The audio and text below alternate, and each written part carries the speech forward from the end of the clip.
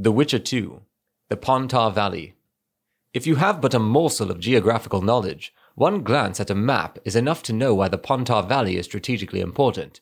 It is here that the borders of Temeria, Redania, Kedwin, and Edirn meet. It is the valley that physically marks these frontiers.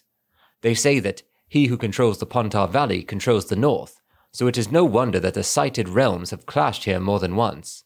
Blood has often mingled with the waters of the Pontar, though the reasons for this have varied.